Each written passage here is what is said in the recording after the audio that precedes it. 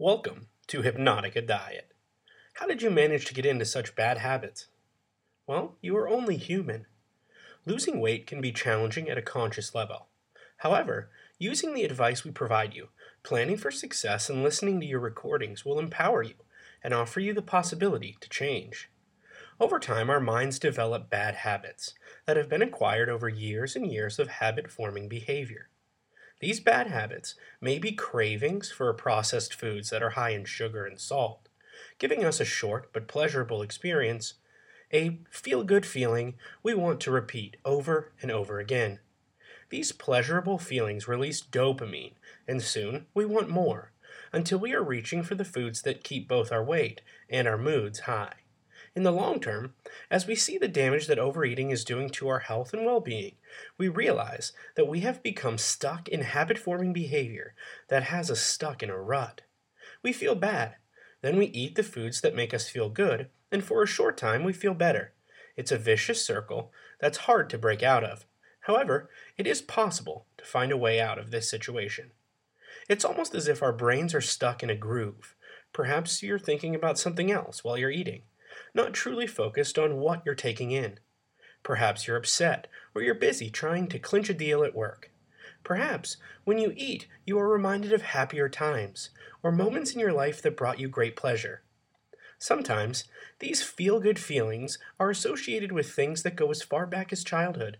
We could argue, then, that we are experiencing emotional cravings as well as food cravings, and that we may be confusing the two.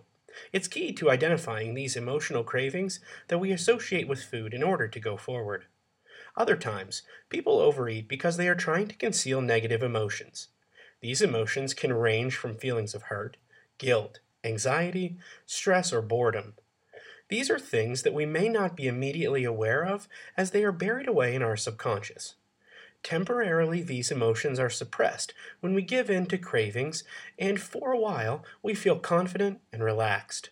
Our minds can be like two separate entities almost. While one side is trying to be rational, telling us that these foods are bad, the other half, part of our subconscious, is telling us that these sugary or salty foods will make us feel much better.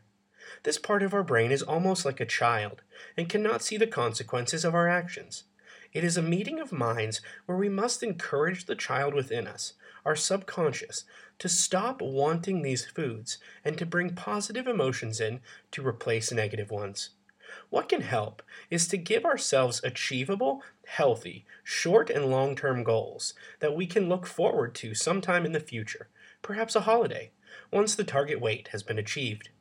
If we give ourselves a goal, something we can associate with feeling good, then we can start to associate a healthy diet with more pleasurable experiences. Working towards a healthy eating plan can be something that we can feel good about. It's important to try and move away from seeing healthy eating as a miserable experience associated with denial and more to do with feeling good about ourselves in a positive way. This is all for today. I'll be back tomorrow with more interesting information.